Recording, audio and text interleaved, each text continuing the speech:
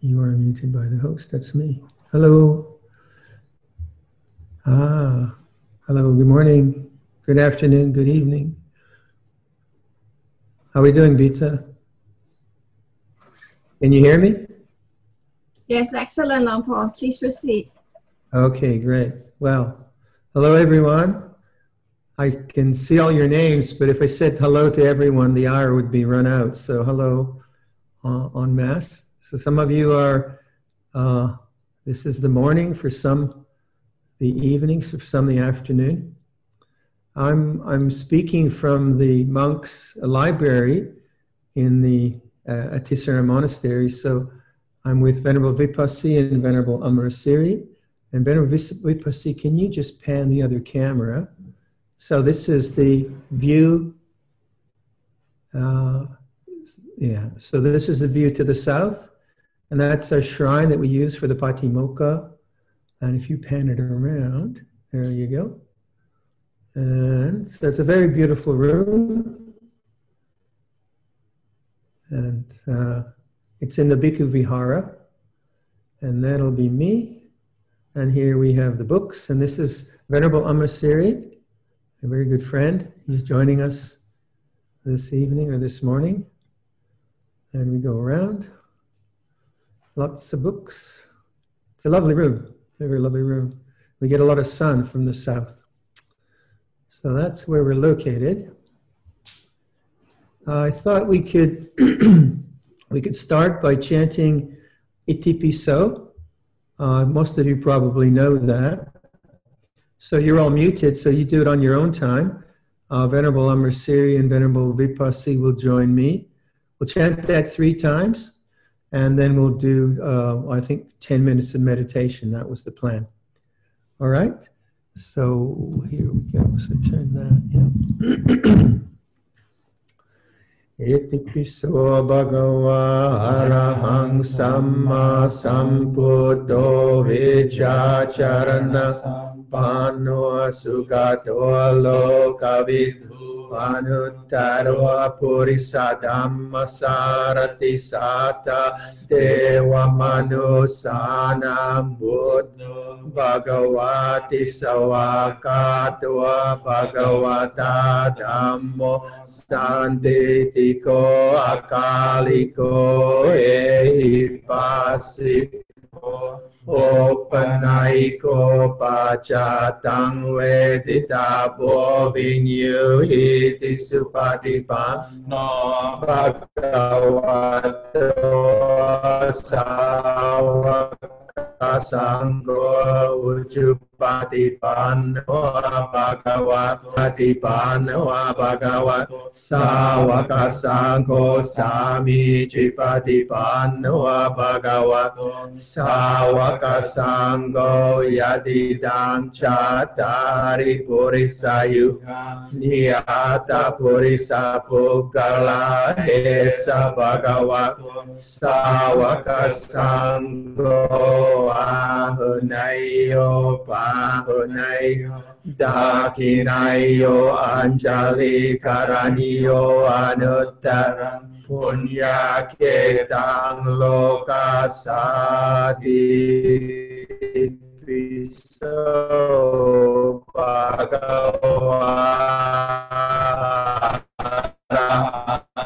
samma sambuddha sugato lokavidho anuttaro purisa dhamma sarati sata deva manusana buddho bhagavati savakatva bhagavata dhammo santitiko akaliko ehipasiko panaiko pachatang veditabo vinyuhiti supatipano bhagavato savaka sangho ujupatipano bhagavato savaka sangho nyaya patipano bhagavato savaka sangho samicipatipano ปันโนภะคะวะโตสาวกสังโฆยะติตังจัตตาริปุริสายุกานิอัตตปุริสปุกกลาเอสะภะคะวะโตสาวกสังโฆอาคินายโยอัญจลิการณิโยอนุตตรังปุญญาเกตังโลกัสสาติติปิโสภะคะวะอะระหังสัมมาสัมพุทโธเวชชาจารณะสัมปันโนสุขโตโลกวิทูอนุตตรปุริสธัมมัสสารติสัทธะเทวมนุสสานังพุทโธภะคะวะติสวากขาโตภะคะวะตาธัมโมสันติติโกอาคาลิโก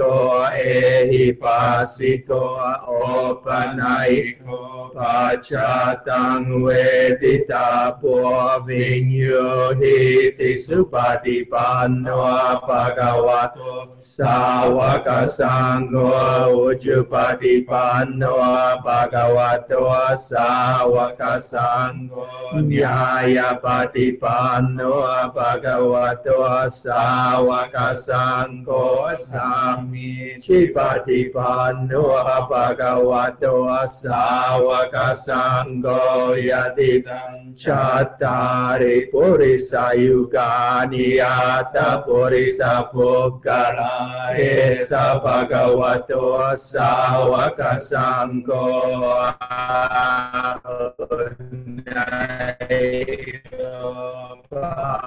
หุนายโยตาคินายโยอัญชลิการณิโยอนุตตรังปุญญาเกตังโล Okay, so good start.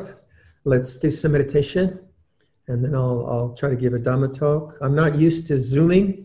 This is new for me, so please bear with me with my novice skills at Zooming. But let's do some meditation. It's always good to calm the mind before listening to Dhamma.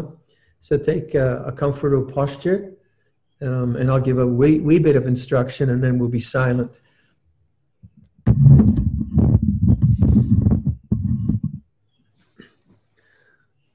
So awaken to the way things are. This is the common thread of our practice, common instruction. So being in the space you are, listen to the sounds in that space. Let your listening be receptive. And notice the stillness when you listen.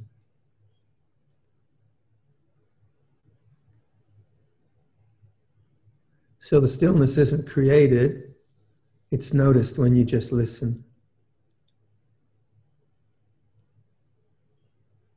It doesn't matter what the sound is.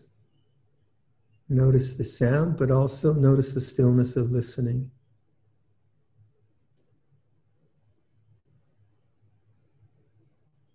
Now, feel your hands. Allow the feelings in your hands to become conscious, a kind of receptive attitude. And then notice the sense object changes, but the stillness is still there if we pay attention.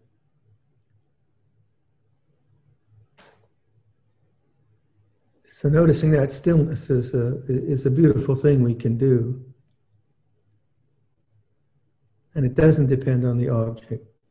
But an object helps you to stay in the moment and notice the stillness. So feel your breathing. Feel an in-breath and an out-breath. And notice the stillness in the breathing.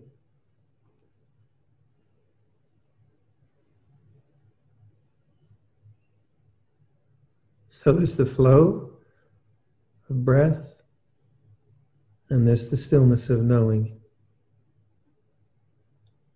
So let's do that for 10 minutes.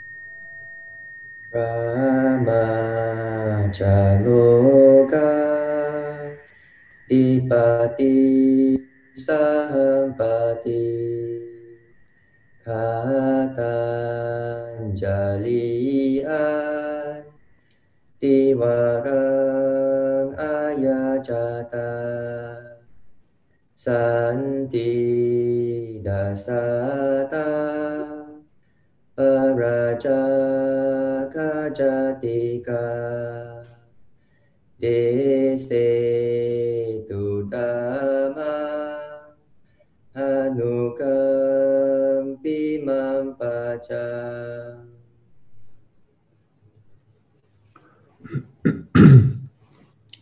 Namo tassa bhagavato arahato samma sambuddhassa.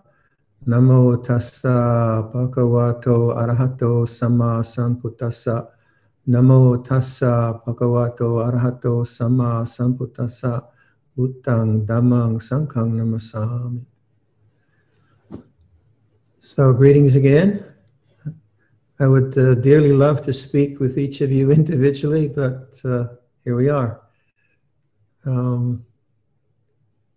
We've been in lockdown since mid-March, but we're also on a winter retreat. So I think most of you know that the Ajahn Chah monasteries in the Northern Hemisphere practice a winter retreat from January, February, and March. So it's a kind of self-lockdown. So we just sort of continue on. And monasteries are very well suited to lockdowns. In fact, we've been self-isolating in some various fashions for 2,600 years. So we have quite an advantage. Fortunately, lay people come and they bring food, but we don't have any guests right now. We have 5 bhikkhus, 1 samanera, 1 anagarika, and 4 laymen, and it's a nice sized community. So what to talk about? Well, first of all, we all send our blessings and hope this time of uncertainty is fruitful for you. Can't be easy. Something so terribly new. We've never seen anything like this.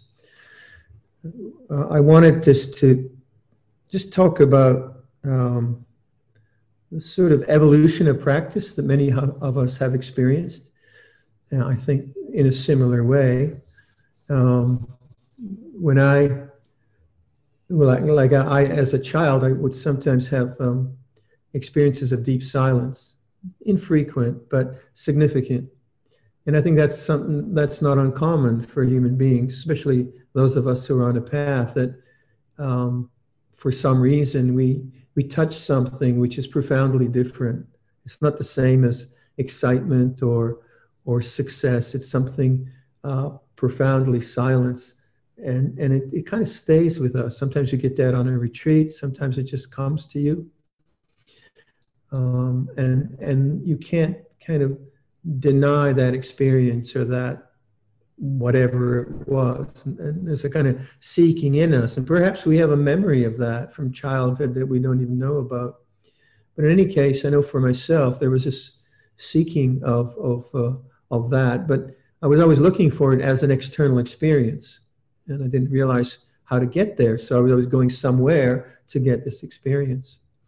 And then in university, I had a Danish friend who gave me a book. This would have been, I think, around 1967, way back. A book called, I think, The Psychology of Awareness. I don't even remember the author. And that was the first time I heard about awareness as a spiritual practice. And I thought, that's the key, isn't it? The key to silence is not so much an external experience, is awareness of experience. And that's a huge shift in human consciousness. Many people don't make that shift. Usually we make that shift when we begin to see the difference between me having some kind of emotional reaction to something and then noticing I'm having an emotional reaction, or me feeling disappointed by something and believing in the disappointment and blaming someone or whatever. And the difference being then I notice disappointment as an object, and that's awareness. And that is so basic to the spiritual life, so basic that When I see people who have a lot of opinions about spiritual life or whatever, but they're not aware of it, I realize they don't have that basic requisite of Buddhism. And the basic requisite is to awaken to the way things are, to know how it is. So even if you are having a difficult meditation, you know it's a difficult meditation, don't you?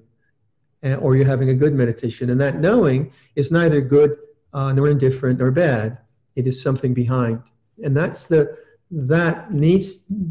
is reinforced in our practice again and again and again. And why is it reinforced? Because we forget. And how do we forget? Well, we just get absorbed into experience. So I found that, like as a young student and as a young traveler, even though I had that book and it made sense to me, I would only kind of realize awareness maybe every 3 months. I would get lost in my experiences, and then every 3 months I'd notice, wow, you're really whatever. You're really upset, or you're really happy, you're really sad. I'd awaken to the way things are. So even though it was a simple teaching, the habits of my mind, the compulsions of my thinking processes, the emotions which I hadn't processed skillfully, and so on and so forth, they were so compelling that my attention was always out into experience, into thought, into emotion, into coming and going.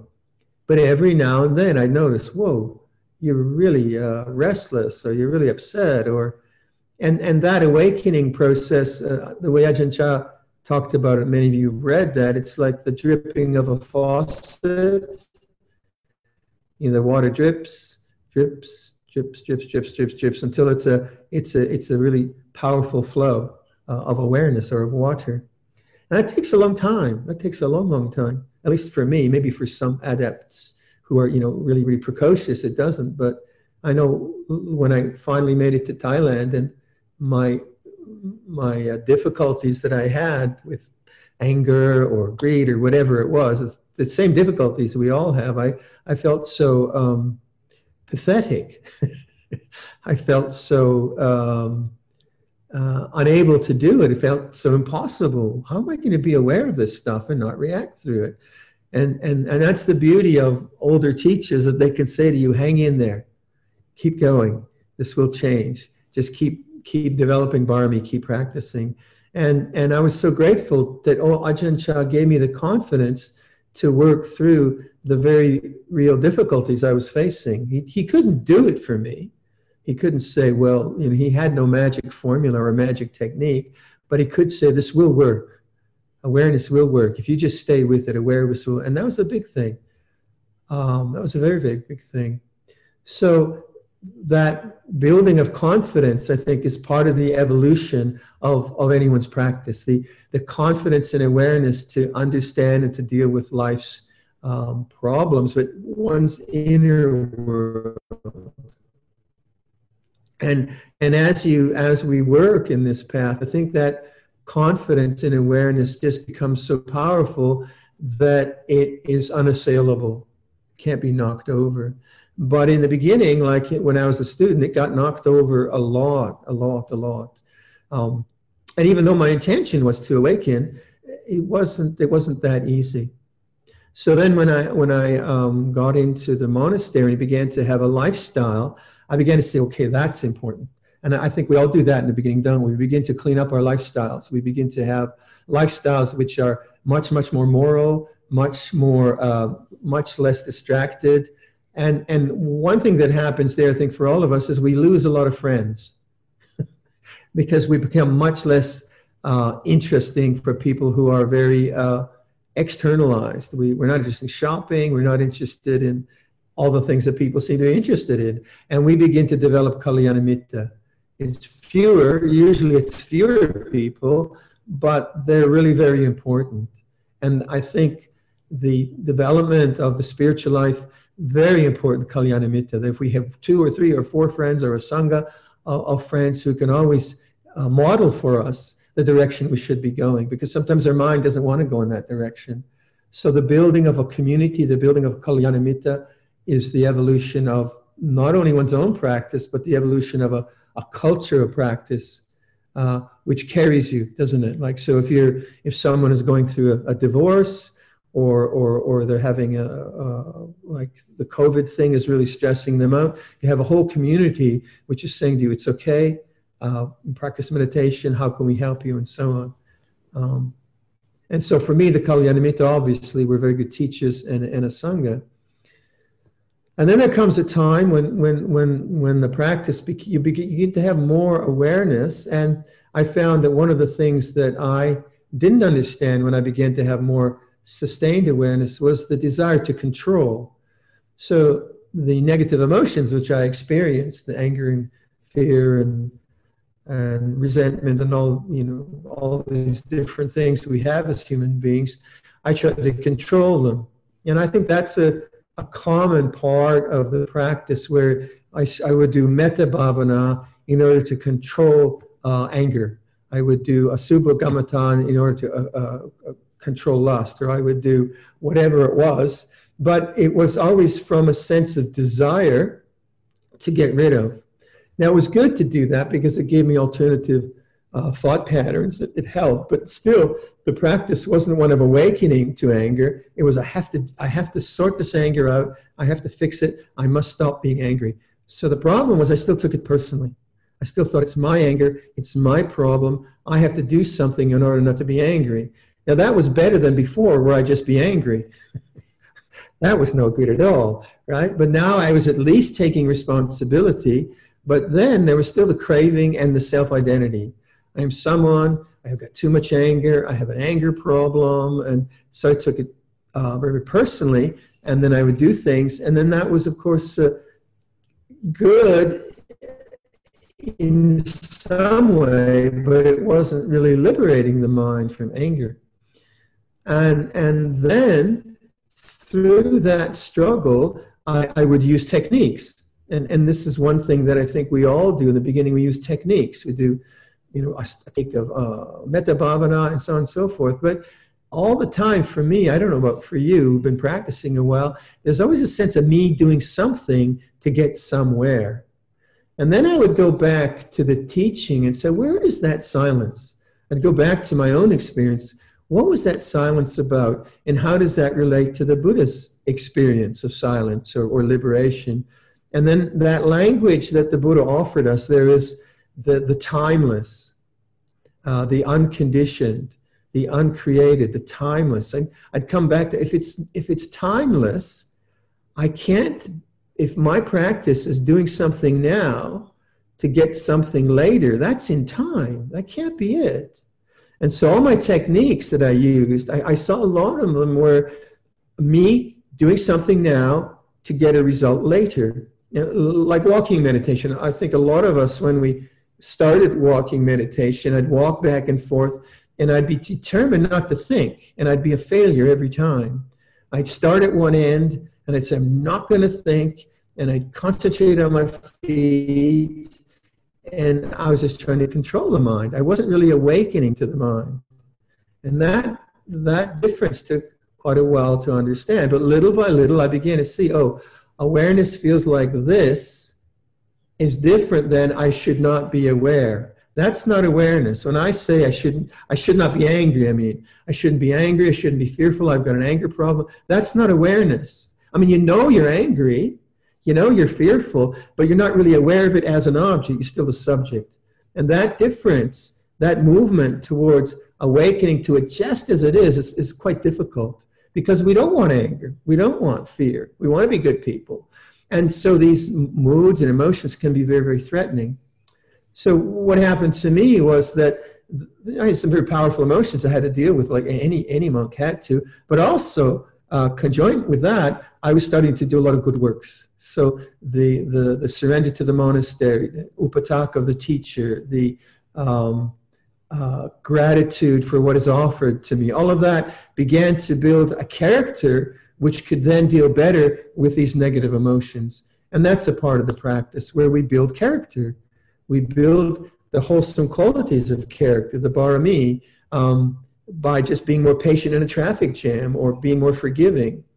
And that evolution is also very, very slow, I found, very, very slow. But slowly, the balance began to be changed from one who is just selfishly always following his own moods to one who now reflects, contemplates, and begins to build character which embodies awareness and strengthens awareness. And that's what character building is in a spiritual life. It's not building a personality which is charming and charismatic, and it's not worldly in that way. Some people wouldn't even notice that you have a strong character maybe. But the character we're building is not based on ego. It's not based on success.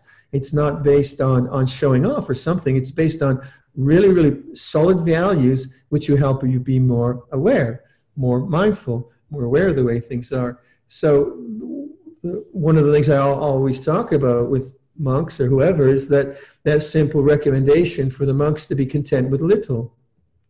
That was a fabulous reflection that Ajahn Chah would say, well, this is the food that's offered.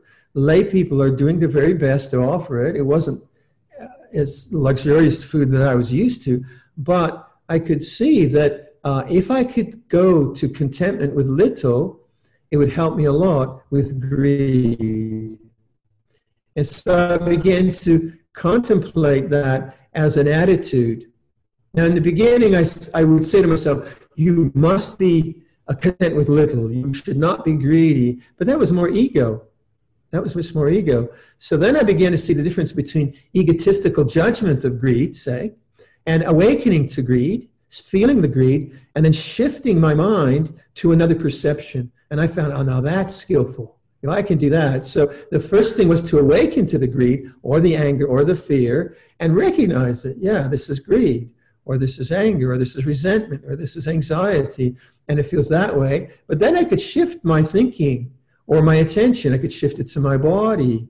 I could shift my thinking to, the Buddha recommended be content with little. I try to be content with little. And little by little, the perceptions of greed began to be disempowered because my mind was shifting to other perceptions, other ways of viewing. But it wasn't egotistical. It wasn't like me trying to become a person that wasn't greedy. You see, so it wasn't based on becoming, it was always based on timelessness. So when I awaken to something like greed or resentment, say, it's a timeless awakening. I'm not trying to do something now so I'm not resentful in the future. No, I wake up and I say, oh, the resentment's really strong. It feels this way. And then if my mind is thinking resentful thoughts, I can say, oh, that's a resentful thought. What if I think something else? May all beings be free from suffering. So it's totally an awareness, and it's totally present, and it's not about becoming. And so with that lays the foundation for presence, a timeless presence, and still working with the negativity or that strength evolved, I should say.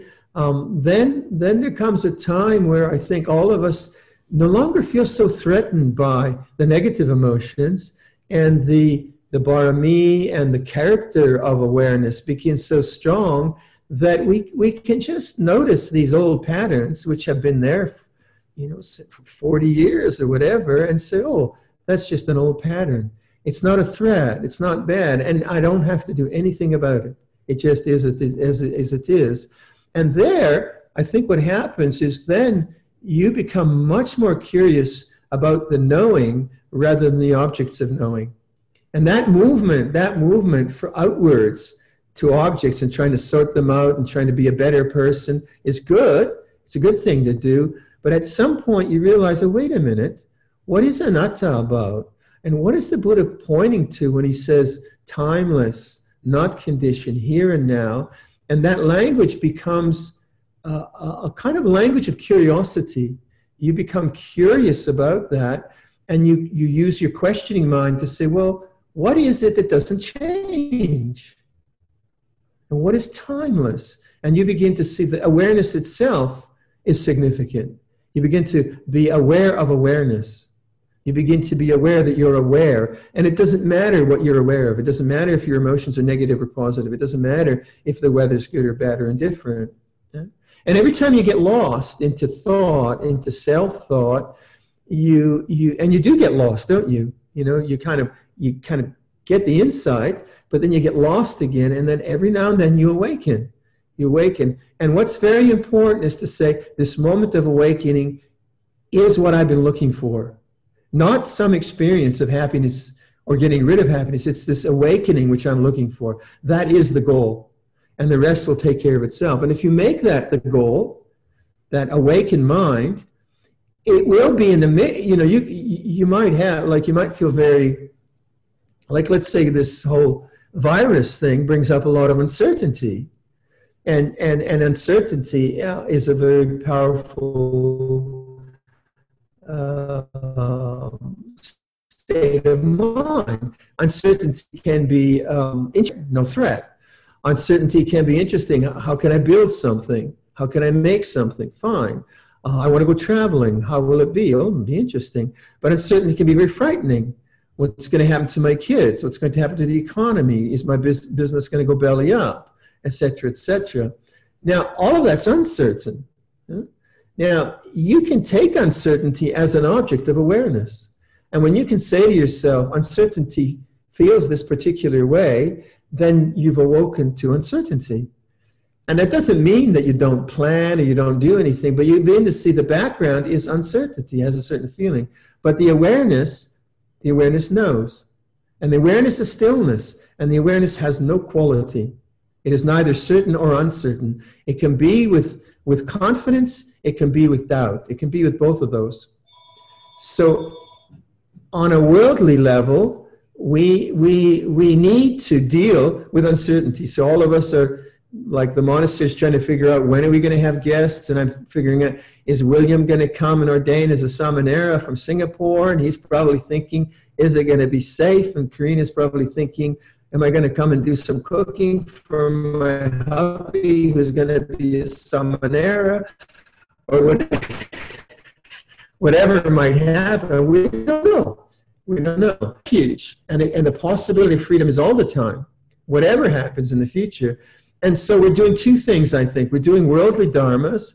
We're trying to be moral. We're trying to do good things and organize the monastery for us and trying to figure out how we can have guests coming in and be safe and so on. But all the time, our spiritual practice is primary.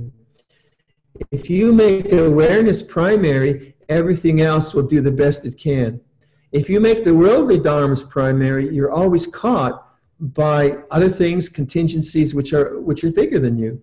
And that's what I found with my own practice. In the complexities I face now as a monk, or it's much less complex than your life, but the complexities I face, if I always just look at, like, okay, this complexity is making me anxious, and I go to the anxiety, say, anxiety is this way, then I've taken refuge. And from that, I have to make decisions. I have to act, but I'm aware of where I'm coming from and what's happening. Now, the more you do that, the more we do this, the more the urgency of the negative emotions overwhelms us, and the more we begin to intuit that silence, which is always there, which I try to indicate in the beginning of the meditation. Right? It's no big deal, actually, but it is a big deal because our minds are so distracted. So if you begin to appreciate that silence and realize it's not something you have to get, it's something you notice, and then you turn to that more and more. This isn't a virus cough, honest. It's a cough. I'm in the workshop too much. So it's actually sawdust. I'm all right, honest. Don't send the doctors. But if you kind of just remind yourself all the time, whatever it's like, then you begin to see the wonderfulness of this silence, that it's always there, it's always available. And then the emotions don't overpower you. You still have to bear with them. You have to bear with your karma. It comes up, but you no longer believe in it. It's not a problem. It's not who you are. You're not a bad person. You're not a good person either. Personality comes and goes, but that silence does not come and go. And this is the wonder of the Buddha's realization. He pointed to that. We live in an objective world. We have objective experiences. We live in the five khandhas. The five khandhas are kind of, we talk a lot about the five khandhas, but they're not liberation. So the reason we talk about the khandhas is not that we understand them thoroughly, it's just that don't go there. Don't try to find stillness in movement. But notice that within movement, there's stillness. Huh? That within the movement of the breath and the movement of thought even, there's a stillness behind that. And this is, I think, what I sense the evolution of our spiritual life is about. It's evolving towards that. And the rest will take care of itself.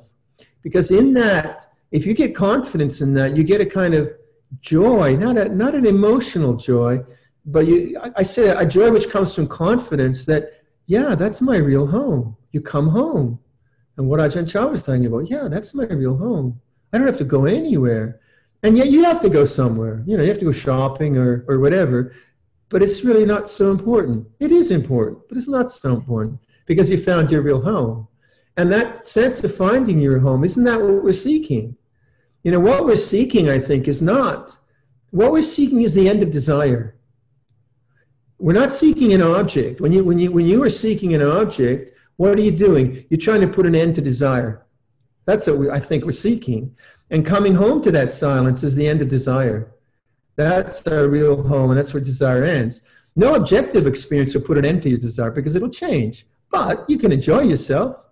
You can have a good meal and watch too many movies during this COVID.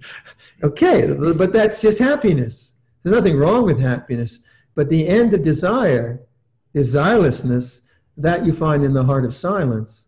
And that, when you get that, then desire becomes less important because you have your real home. So I wasn't following the time of that Bita, but it feels like a half an hour. Is that about half an hour?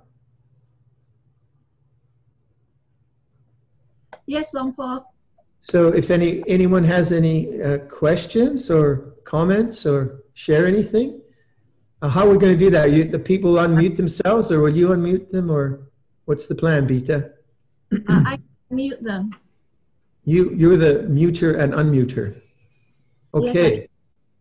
Yes, So how do people put up their hand? So I've allowed them to unmute themselves if they want to speak. Okay. If anyone has any questions, please. If you have any questions, you can raise your hands digitally. Then we'll put you on spotlight. Did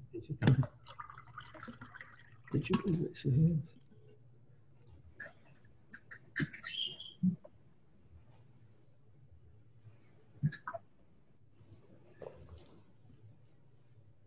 All these faces.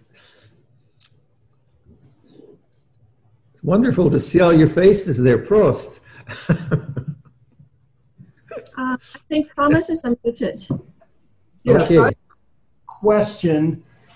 Treating thought as an object. Yes. Very difficult for me. Could you say some words on that? Yeah, it's very difficult for all of us.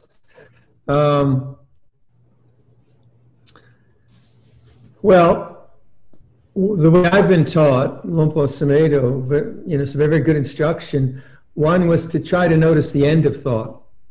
And thought does end. And usually, like if you're meditating and, your mind's rabbiting on about something, then what will happen is you might have a pain in your knee, or maybe you'll hear the sound of a robin or a car, and something will interrupt your thinking.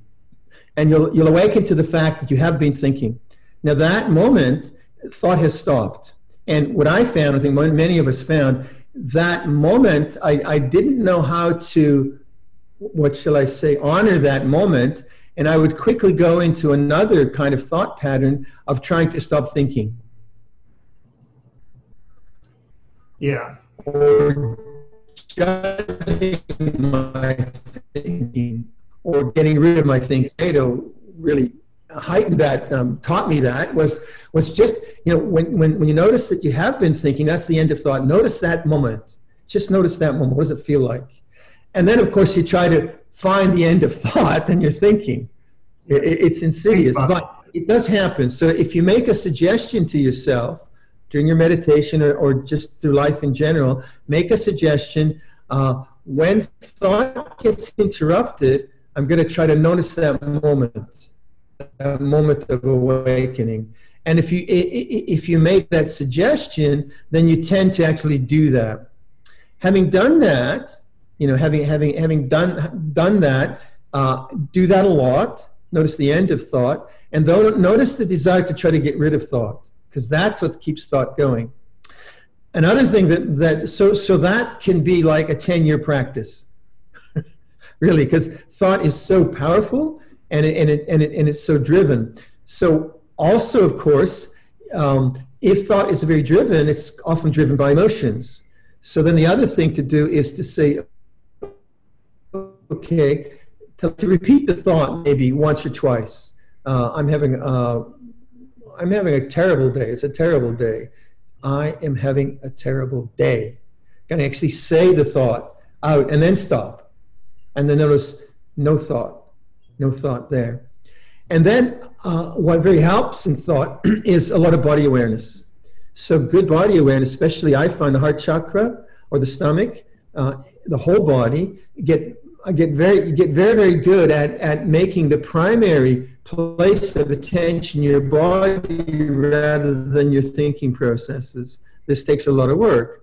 But if you encourage, like if you take that moment of noticing that you're thinking, and then you start to train yourself, okay, there's thought, but there's also the object, and just let that come to you. You start to train your mind to move to another sense object, not with a desire to get rid of thought. And what I've done is I've trained myself to, and I think all of us have, to be a lot with the heart chakra and the stomach, because I suffered a lot from anxiety and social fears and things like that. And then, because a lot of my compulsive thinking was around anxiety and fear and social fear and shyness and things like that, and very painful, a lot of suffering. And so I began to just train my mind to notice. So when there's that kind of thinking, go to the body. So that helped a lot, because I should think my fearful thinking was probably 80% of my thoughts. Just a lot of it was around social anxiety. So I thought, well, if I can sort that one out, that's 80%. Kind of put a positive spin on it rather than I'm pathetic and I'm anxious all the time. And so I began to just say, well, next time you notice anxious thinking, then go to your heart, feel the heart. And that began to be a really good training in body awareness around a particular mood. And so the Mahasi Sayadaw recommendation, that their technique of labeling is very good for that. You just label the type of thought, right? So I used like anxiety or whatever it was, fear, and then I make that the link, almost like a computer link, right? A URL to go to my body rather than go to analysis or thought. And because that was a strong habit, I developed another habit, a skillful habit, of actually going to the body. And then the dominance of thought began to fall away, and I had body awareness. Now in the body awareness, I could process the fear, because the body doesn't proliferate, doesn't create anything, it just is. And so the karma of my fears was able to be liberated over years. It took me a long time, a lot of work of coming through the heart and coming through the body and feeling the anxiety in the stomach and so on and so forth, again and again and again and again and again and again and again until now those social anxieties are pretty much gone. But it took a long, long time, right? But so the thinking was actually quite helpful, because then I could get back to the mood. So if I can get behind the compulsive thinking and see what is the mood of the mind, and then use a kind of bodily formation, then I begin to unravel those knots. I watched a kind of a drama on television. You're going to have echoes of the characters that were in the drama. That's nothing much. It's just what the mind does. It occupies itself that way. If you're an architect and you've got drawings for a new meditation hall or something like that, and you've been working on it, that's going to come up. But that's just functional thinking. That's just natural. There's nothing wrong with that. And you just know it's there, right? So if you're just trying to get rid of functional thinking, you'll get really frustrated. So just allow thought to be what it is. It's just, like, don't make it a big deal. It'll settle down, that kind of functional thinking. So one of the problems, I think one of the first questions I asked Ajahn Chah as a Samanera, I said, how do I get rid of all this thinking? And he just answered, well, thinking is natural. It just comes and goes. So for me, it was twofold. One was the emotional thoughts, which were driven by the habits of fear and desire, and those I could process through my body, and so they no longer really come up that much. But then other thoughts which come up because we've been talking about something in the monastery, I don't make them a big deal, and then they just settle down naturally. So do look at the tendency of the kind of reactivity of trying to get rid of thought. Meditators do that a lot. And see if you can just say, oh yeah, thinking about the architectural plans. Just label it that way. It's a huge topic. It's difficult, but it's obviously very important because the thought object is what takes us away from that silence, doesn't it? Yes. It denies us that. I keep looking at the corner of my screen. I realize I have to look at the camera. Okay, Thomas? Yes, thank you. Thank you. Okay. Lampro, there's the next one, Shelley. Okay. Shelley? Oh, yes, hello, Ajahn. This is Shelley. Shelley in White Salmon. Hello again. Oh, hi, Shelley. I can't see you yet, but anyway, Well, go for it. Here. Yeah, my husband Ray says hi. He wants you to have some boat plans. Remember, he's the the kayak plans. yes, I'm doing yes, furniture right now, so. yes. Anyhow, What's your question, Shelley? Or you're so just saying hello? No. So, you were the one that opened up my mind for meditation so much in saying there was nothing wrong with thought. And so here's a question. When do you think about Dhamma? Because what's come up for me over the period is Dhamma Vichaya. So it's not like I do a lot of proliferation, but or Vitaka Vichara, or I get at my understandings while I'm in meditation. Yeah, I think that's, when you read Ajahn Chah's book, The Stillness Flowing, you'll see that he's always questioning himself. And that's what Dhamma Vicaya is. So like for me, I use a lot the statements around Nibbana, the unconditioned, the uncreated, the unoriginated, the unborn, the deathless. Or I use a lot of questions around craving, bhavatanha, vibhavatanha, kamatanha, especially vibhavatanha, trying to get rid of. So then there's a kind of inner questioning, but it's not intellectual analysis. It's like raising the teaching to look at the mind to see what's going on. So I might raise the question, desirelessness. And it's not so much a question as a statement, but an important statement in Buddhism and from the way I practice. I'll raise that word up. I'll just use a word, desirelessness. And then I'll feel what I feel like, and I see, I'm trying to get something. I'm trying to get enlightened or get rid of thought. And then I'll actually feel, desirelessness. So it's a kind of inner questioning, but it's not just intellectual and analytical.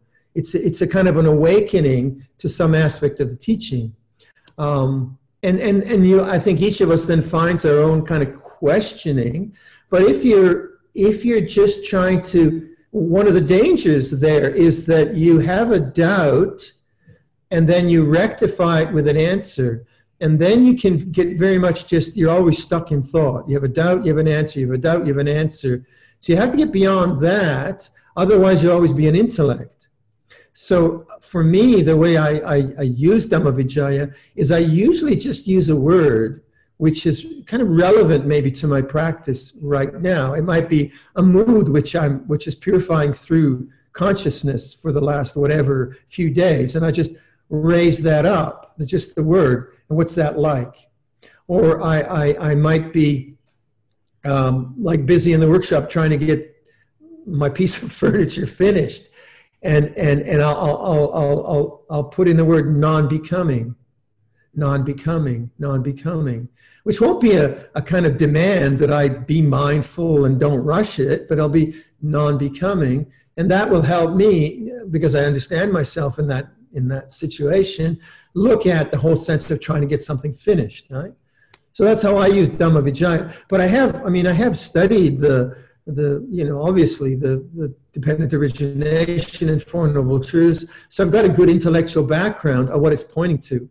And I think one of the things that happens probably in art or in craft or in Dhamma is you begin with a very complex teaching and a very complex mind. And then you work on all that, and I struggled with, what is dependent origination? Why do we talk about five khandhas?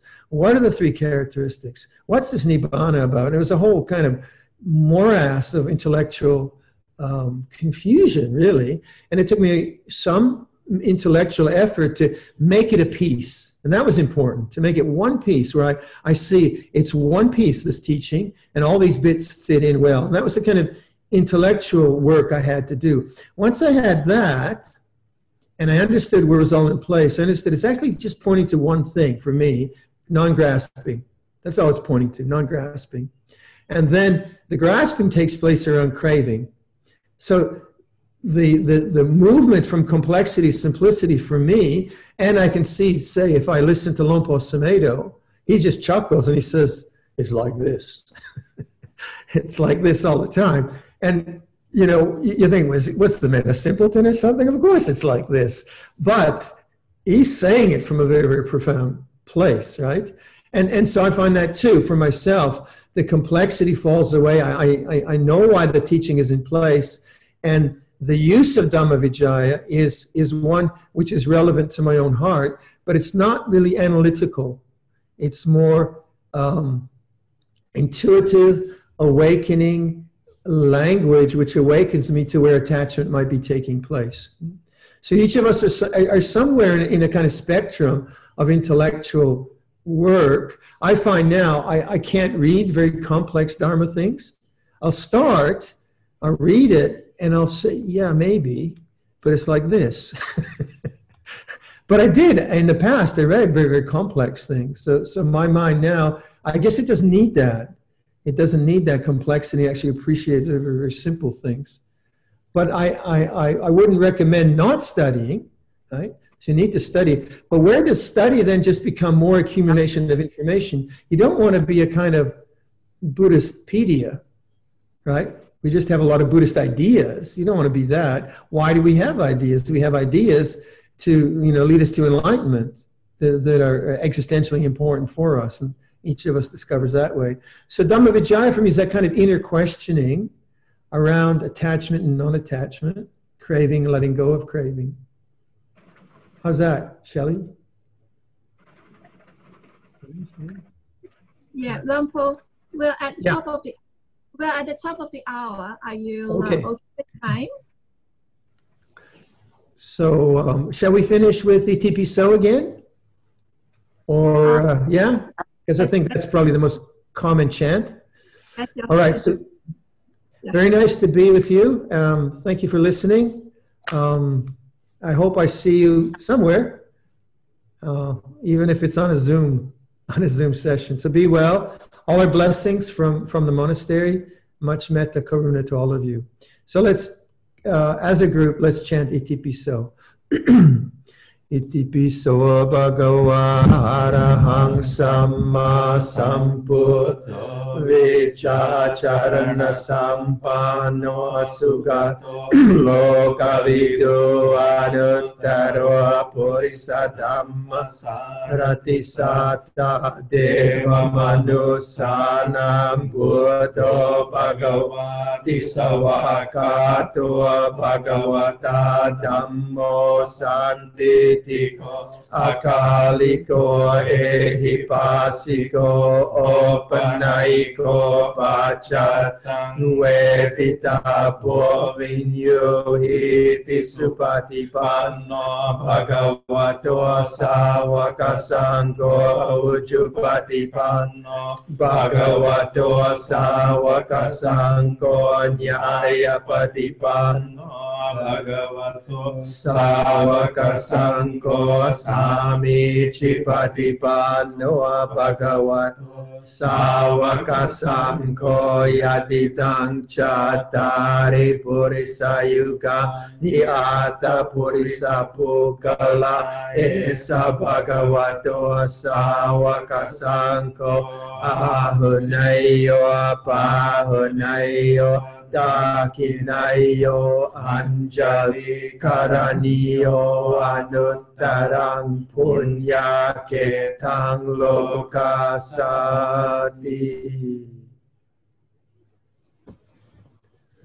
Okay, how's that, Peter? อันดัมยังโอวาดดัมมกัทธาโยสาธุการามกัตมาเสสาธุสาธุสาธุอนุโมทามิ All right, be well, stay safe, stay healthy.